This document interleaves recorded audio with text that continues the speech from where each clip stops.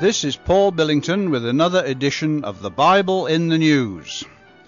Among the many events taking place this week, the resignation of Israel's military chief of staff calls for the resignation of Israel's Prime Minister Olmert, as well as his Minister of Defense, Peretz. There is clearly the sniff of change in the air. Germany's Angela Merkel is looking for closer ties with Russia, while at the Vatican, scandals and corruption have surfaced like a scum. As we read in Revelation chapter 17 and verse 4, she has a golden cup in her hand full of abominations and filthiness of her fornication. She is drunken with the blood of the martyrs of Jesus, says verse 6.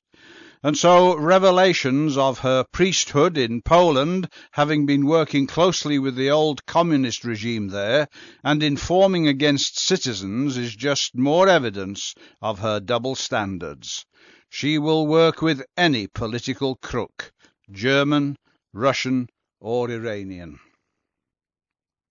The Vatican, of course, opposed the war on Iraq that toppled Saddam Hussein, just as it now opposes any strike against Iran, and she uses her considerable influence in order to try and circumvent any move against this foe of Western civilization and of Israel. Not that she always has it her own way. Sometimes powers such as the United States and Britain respectfully disagree with the Vatican and do what they believe to be necessary anyway. Will this happen in the case of Iran? There is certainly a military build-up taking place in the Middle East right now. President Bush has announced his surge strategy, intending to send over 20,000 more troops into Iraq. He has also sent in another aircraft carrier into the Gulf, and he is positioning a Patriot missile battalion in the region.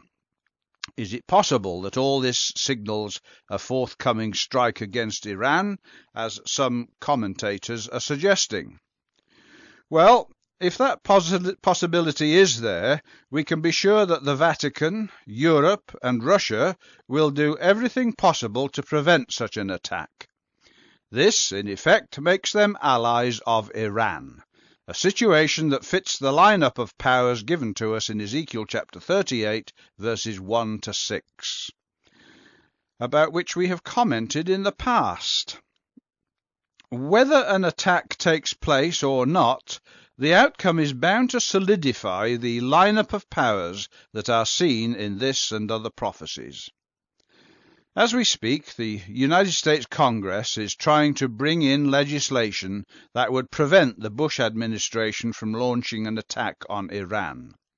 This is inspired by the left wing in U.S. politics, and behind it there will be, as always, the influence and pressure of the Vatican, both through the media and Catholic political channels.